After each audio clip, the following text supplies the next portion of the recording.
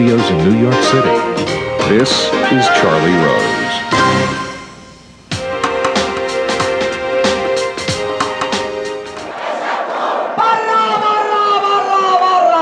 We began talking about Egypt. January marked 3 years since the Egyptian revolution. An interim government has ruled the country since the military deposed President Mohamed Morsi. Yesterday, Prime Minister Beblawi and his entire cabinet resigned. Former housing minister Ibrahim Malab was appointed new prime minister on Tuesday. It is widely believed that current defense minister Abdel Fattah al-Sisi will run in the upcoming presidential elections.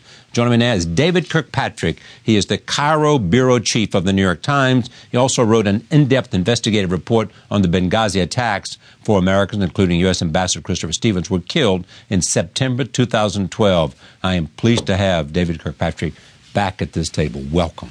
It's good to be here. You have been there and watched the Arab Spring, and wherever it is now, unfold, changing a region.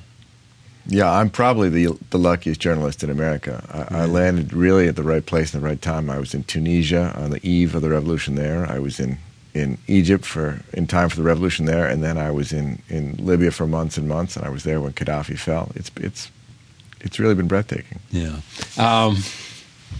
Where is Egypt today? It's very hard to know. It's, as you mentioned, Field Marshal Abdel Fattah al-Sisi is likely to become the next president. He's the general who ousted Egypt's first democratically elected president, Mohamed Morsi of the Muslim Brotherhood. He was embraced as a hero by a lot of the public who had grown impatient with the Morsi government. And he was promising stability when he ousted President Morsi. Right now, I think that promise looks very remote. Most of the factors that contributed to the original uprising, a kind of economic stagnation, a lack of opportunity, an overwhelmingly youthful population, something like 3/4, 70% anyway, of the public is under 40, 2/3 is under 35. They feel very much excluded from power, excluded from opportunity.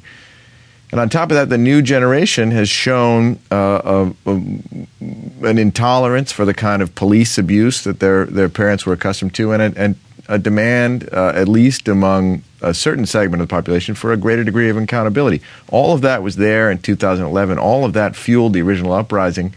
None of it's changed. So now we have a new military government, and on top of those factors, there's a couple other reasons why stability looks like